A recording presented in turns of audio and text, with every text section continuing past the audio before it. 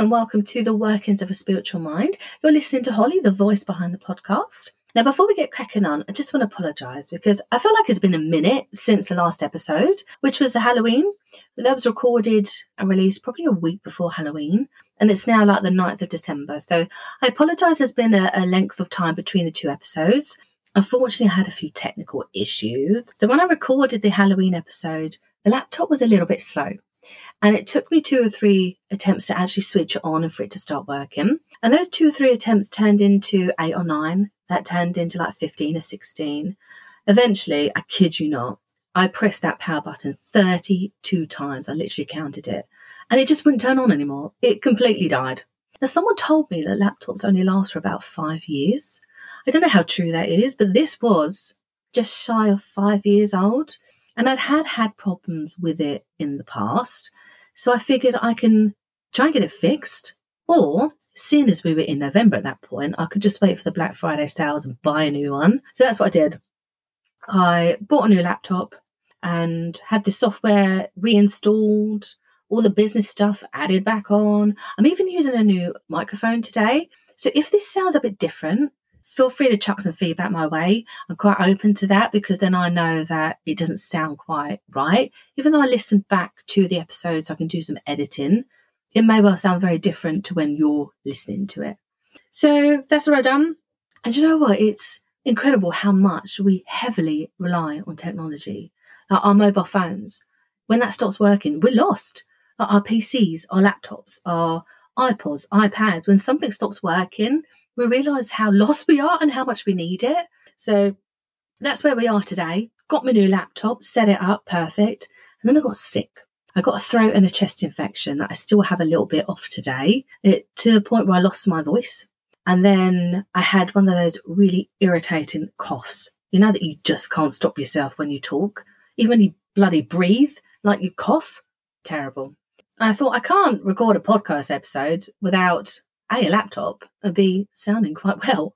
So here we are today. We're back with a new episode. We're back with a bang. So I hope you enjoy this episode and thank you for your patience whilst I got better and sorted out my technology. So without further ado, what are we talking about today? We are talking about animal spirit guides and animal spirit totems, what they are and how they can appear to us. Now, if you've listened to episode 3, which was spirit guides and gatekeepers, we briefly touched upon what an animal spirit guide is. So we know that it is a form of guide that appears to us as an animal. It is very intellectual and it will interact with us to get the messages and guidance across, but it's a very different way as to how a human spirit guide would. Now, animal spirit guides tend to have a very clear overall symbolic meaning, and it can assist with us during our spiritual journey, emotional journey, our mentality, anything that it needs to get across, it can help us with. But we really need to pay attention to how that animal is appearing to us as to what it means.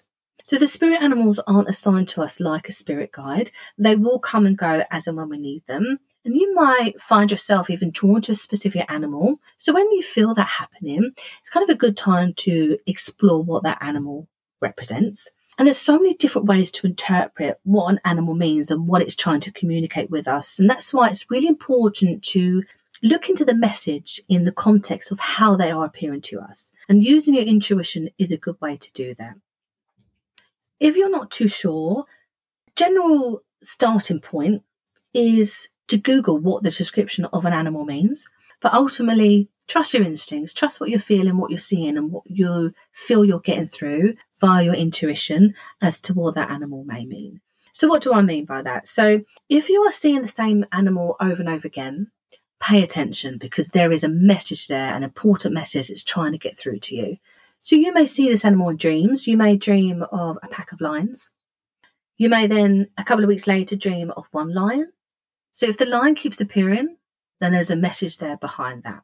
You might see the same animal in meditations, but you might also see the same animal just going about your everyday business. Like you might be sitting down on a Sunday night watching a wildlife documentary about bears. And then a couple of weeks later, you're walking along the road and a bus goes past you. And they sometimes advertise on buses, don't they? Might be about a bear. And then a few weeks go by, you're flicking through a magazine and there's a story about a bear. That's significant. That bear is coming to you for a reason. But how it appears to us, how animals appear, what they're doing, will have very, very different meanings. So, for example, and I'll give you an example of something that I've experienced. So, do you remember that film Free Willy? If you're not sure what this film is, by all means Google it. It came out years ago. I was still in school when it came out.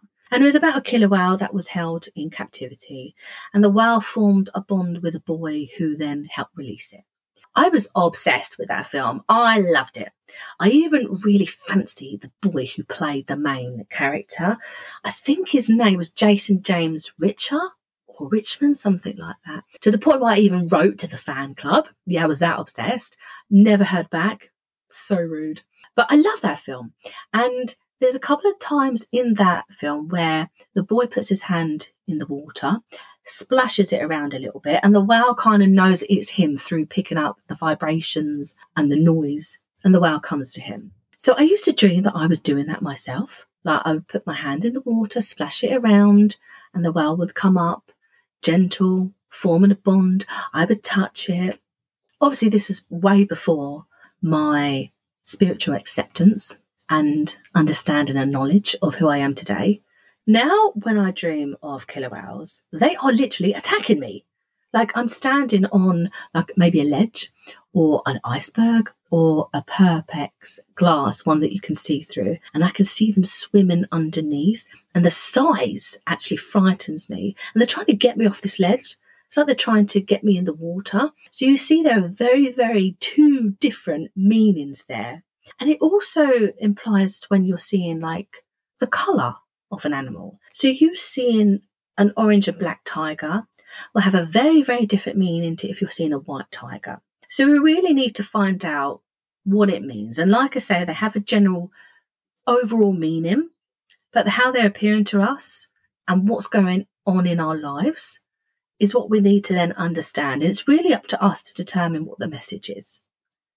So, for example, one of my guides was a tiger, and the tiger appeared to me at the start of my mediumship journey when I first kind of accepted who I was. And a tiger represents strength and agility and confidence. And it came to me and stayed with me for a good couple of years because I needed to believe in myself. I needed the confidence to open up and trust in my abilities. And I needed the strength to start and go through my own healing journey. I needed that determination to focus on who I wanted to be and get through those challenging times. Now, if you're not too sure what the animal means, and like I mentioned before, maybe Google it as a good starting point. You could also do some meditations to sit on it. You could also look into the interpretation of dreams. You can also work with a shaman who will have a good in-depth knowledge of animals, because a lot of animal spirit guides, it's said that they originate from ancient shamanic traditions. Now, if you're not too sure what shamanic traditions are, we will do a podcast separate to this about that, because even though I've heard of shamanic traditions on my spiritual journey, I will admit I don't know too much about it, so it'd be interesting for us to look into. But animal spirit guides, they are also known as like power animals, which again comes from shamanism. I'm hoping I'm saying that right. Now, by drawing upon our power animal or our animal guide can also help to connect us to our inner and higher self. And again, it comes down to our intuition that leads to connecting to kind of like an ancient wisdom. So this is what I'm talking about with like shamanic traditions. Power animals and animal guides can sometimes be mistaken for the idea of a totem, which we'll look into in a second. But don't worry too much if you're not too sure what the shamanic traditions are, because we'll look into that separately. So aside from the spiritual meaning of animals, they can also symbolize a part of ourselves. So for example, our personality, the animal might be a representation of a part of you. For example, you may resonate with a wolf. A wolf is thought of as a solitary animal with a high tuition that loves walking through a forest. You yourself may feel comfortable with your own energy and taking walks out in nature. It also represents specific characteristics or moods. So, for example, if you're at a time in your life where you feel like you need to start over, You need to have like a bit of a new beginning. You may be drawn to a snake. A snake sheds its skin as it enters its different cycles of its life. You may be drawn to a butterfly as it transforms from one animal to another. You're going from something small and withdrawn to something bright and beautiful. Animals can also represent skills and traits, some that we may already have or are yet to develop. For example, a duck is thought to symbolise the ability to access different realms, since it's an animal of the water, land and sky. So a duck may appear to you when you're trying to develop your spiritual access to different spiritual realms. Now, once you've identified the animal that is coming through to you, and you've done a bit of research on what it means, or you've used your intuition, or you've sat with it on meditations, once you've kind of gained the clarity and understood and accepted the message, that animal guide may well disappear as their mission is complete. Now, that's not to say they won't ever appear again. You might see the same animal at different parts in your life, but it really depends on what's happening in your life, what kind of journey you're going on, and to what animal you're really going to see. So take note of what you're seeing. Doesn't matter how you're seeing it, take note. Do a bit of research, trust your intuition, and then accept and understand the message that's coming through. So let's move on to totems. So it's thought a totem animal is with you for life in both the physical and spiritual realms. One that you can call upon for guidance, and it tends to act as the main guardian throughout your life. So you can see there where the difference is between an animal guide and an animal totem. An animal guide will come and go as and when it's needed, but an animal totem is said to be with us for life. And totems really come from very ancient tribal cultures. So, for example, in some cultures, a totem may actually symbolise a group of people, such as a clan, a family, or a tribe. There's a Native American tribe that comprised of 18 clans that were named after a raven, a wolf, and a bear totem. And that totem not only identifies the clan, but is also used as a source of strength and guidance to call upon. So totem animals can also be seen as power animals. So power animals is just kind of a different terminology for guides and totems. Now, if you feel drawn to a specific animal, like I mentioned with animal guides, but if you feel like you're drawn to it with no explanation, you're not too sure why, and you feel like it's a real deep, special connection, it may well be that this animal is your totem and not a guide. So totems, we don't actually choose, they choose us. It's like an instinctual connection. Now, if you think of totems, what really comes to mind? You think of Native American culture, and they have totems, and they use totems that symbolises the animals and the people and the clans. But we really, if we look into it deeply, totems can be connected to a lot of different cultures on every continent throughout history. So even though they are almost like a power animal is in the way like a guide is, protecting, there's a message there, there's guidance there. It's very different. It's very different to an animal guide. It's more cultural, historically based. There's not always going to be a specific general meaning. It's one that's going to guard and protect you throughout your life.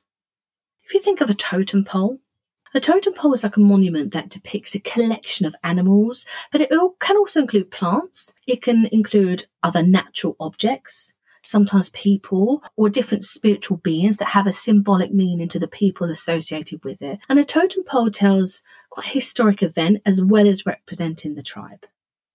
Now, different cultures have their own totems and meanings, from Native American to Aboriginal to Europe and Asia. So we're kind of going now into more of a cultural side of a totem rather than what an animal spirit guide is. And this is where we can really differentiate what the two are. So not all cultures include the same animal totems because certain animals weren't always native to their lands. So, for example, European cultures didn't always encounter lions. However, some animals with a similar characteristic were used instead before modern developments allowed us to start seeing these animals across the world. So, for example, a horse or a bull was sometimes considered equivalent to what the lion would represent in cultures where lions were present. So if we just go through like Native American, Aboriginal, it's really quite interesting to see how each represents totems and their interpretations of it. So, for example, Native American. Now, an example of a spiritual being, something that I mentioned before, that you tend to find is quite common on a totem, is something called the thunderbird, which is usually seen right at the top of a pole. Now, a thunderbird is like a mythological creature from beliefs within the region that it represents power and strength. It was believed that this controlled the upper world, while panther or a horned serpent controlled the underworld. Now, totems are greatly respected, and in some cases, touching one in its live form was forbidden. However, animal totems were not worshipped because animals were treated equally to humans with an equal place within nature. Now, in some Native American spiritual beliefs, it was said that each person is assigned 9 animal spirits that guide them throughout their lives and afterlives. So again, with the spirit animal guides that come and go, these ones are assigned throughout their life. Out of that 9, one is generally the main totem animal. And they're kind of defined within different categories of guides aside from that main totem. So you might have messenger guides and shadow guides. They come with temporary messengers. They might bring insight to an individual and then they may leave. Now, just because they left doesn't mean they're not there, because as we've heard, totems are assigned to us and stay with us throughout our life. Now, shadow guides were a form of totem that were given this name due to their use of fear to bring the message into the individual's awareness. There's also something called journey animals that are thought to be in our lives for longer periods, sometimes years, to help with more significant transitions, challenges and decisions. The Native American shamans used totem animals for protection during rituals, in which it was said they experienced altered states of consciousness. So this is then going back to the shamanic traditions. So again, don't worry too much about that if you're not too sure of it, because we'll look into that in another podcast. So then if we go to the other side of the world and look at Aboriginal culture. Now, Aboriginal spirituality is very much based on the principle that all things in nature are alive and part of a greater reality. So totems, similar to Native American culture, are also used as family emblems. Now, individuals wear pendants carved out of wood or shell to represent their totem. Now, the stingray is an Aboriginal totem that's quite uncommon in other cultures where this creature is unfamiliar. So again, we're going back to the concept of certain cultures only had access to certain animals until modernisation allowed them to see it. Other common totems in this region are pelicans, crocodiles, sharks and fish. Now, totems have very many uses in Aboriginal culture. So native doctors sometimes had an assistant totem that guided them with their practice. Each of the sexes were also given a totem. So in some areas, it was assigned the form of 2 different types of bird, one for each sex, male and female. And these totems were also used as a way to communicate a marriage proposal. The male calls the female by the female's totem's name and asks what the totem eats. And then if the woman answers, it's considered an acceptance of the proposal. Now, totems are also used in dreams and rituals, with an individual having a specific totem designated for those rituals. But other types of the totems include conception, birth, and local totems. And it's quite intricately linked to the Aboriginal concept of dream time, so the time before time, or the time of creation, where they believe their ancestors walked the lands, naming all of the natural phenomena. So let's move on to European culture. So early Celts practiced shamanism. So again, we're going back to that.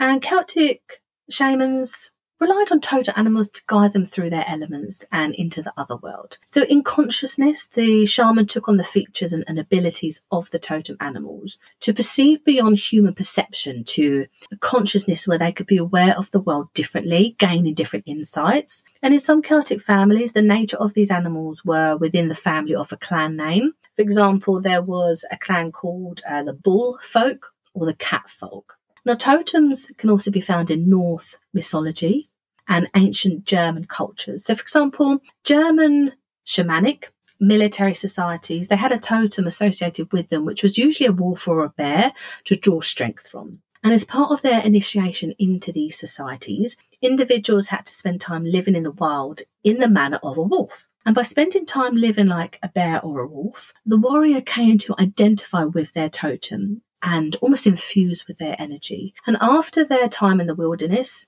rituals were then carried out where the person, i.e. the warrior, would wear a costume made of the skin of their totem animal. And mythology from the region then mentions the shapeshifting of warriors into these creatures. And then finally, if we look at Asian culture, now common totems, say like in China, are the dragon, the tiger, the phoenix, and the turtle. So again, the totems were used for signifying membership to a family or a clan. Now, the emperor of China, believed to be an avatar of the dragon in the physical world, he then believed and passed on his beliefs that his family was descended from their totem animals. So people really then started to connect and bond with their totem animal. And you can find a lot of totems in like Chinese architecture and their artwork. Now, totem poles can also be found in places like Mongolia, in Siberia, and also other places in Russia. But unlike other cultures, Siberian tribes hunted animals, not only out of necessity, but sometimes for sport. In Siberian spirituality, it was believed that for each animal species, there was like a master spirit. So before a hunt, offerings of fire and incense were given to these animal spirits. But then if they were starting to also hunt out of necessity rather than the sport, the people started apologising for having to hunt, and the animals were then killed almost quickly and humanely as possible. So if you think of like all those different cultures, you can see where the similarities are, but they're very, very differently used. So if we just break this down, animal spirit guides we know come to us for a reason. They come in and out of our lives. But the totems are very much historically and culturally linked to the people, the land, and the tribes. And that's really what's quite interesting to me, to find the differences out between the guides and the totems. So I mentioned a few animals within those different cultures, and there are thousands, as we know, animals on the planet. And each one will have their own spiritual meaning, and again, depending on the context. But there are a few that pop up that are more commonly known and seen more often than not. And those are the wolf, an elephant, an owl, a bear, a lion, a deer, a snake, a butterfly, a fox, a tiger, an eagle, a cat, a dog, and a horse. So can you see where this is going to go? So what we're going to do, every now and then, we're going to have a little look into these animals. And I'll probably start with a cat because I am like a cat person. I love cats. So we're going to look into what the animals mean, how different cultures symbolize them spirituality-wise, and what they mean when they appear to you in dreams. And if we class them as a power animal and we call upon that animal, what can it give us in return? So that's kind of it for today. I hope you found that interesting. I have a Facebook page called Head and Heart Spiritual Teachings. I do put on there every now and then an animal spotlight, but I don't really like to put a whole load of wording on a post because then it looks like an essay and who's really going to look at that? So those spotlight on animals are pretty short and sweet on the page, which is why we're going to do some different episodes based on like specific animals. But yeah, if there's anything you're not too sure of, if you want to ask a question or you want to know more of, or if there's something you disagree with, by all means, feed it back. I'm very open and happy to receive any feedback, whether it's good, bad, or whether you're just interested in learning more. So for the next episode, which will probably be released after Christmas now, seeing as Christmas is swiftly approaching, we're going to do something very, very different. We're going to take a little bit of a twist. We're still keeping within that spirituality umbrella, but we're going to look into a true crime case and how the traumatic events have led to that location being haunted, allegedly haunted. And if it is haunted, why and who? So still keeping with under that umbrella, haunting, spirits, ghosts, but we're taking a little bit of a different twist. So keep your eyes and ears peeled for that episode. So what I will say, because we're coming up to Christmas and you've got this far throughout the episode, thank you so much for listening. I appreciate all your patience waiting for the next episode. Have a wonderful Christmas. Whatever you're doing, eat, drink and be merry. Whatever you're deciding to do that day, I hope you have a fantastic one. So stay safe, look after each other, and I'll catch you on the next episode.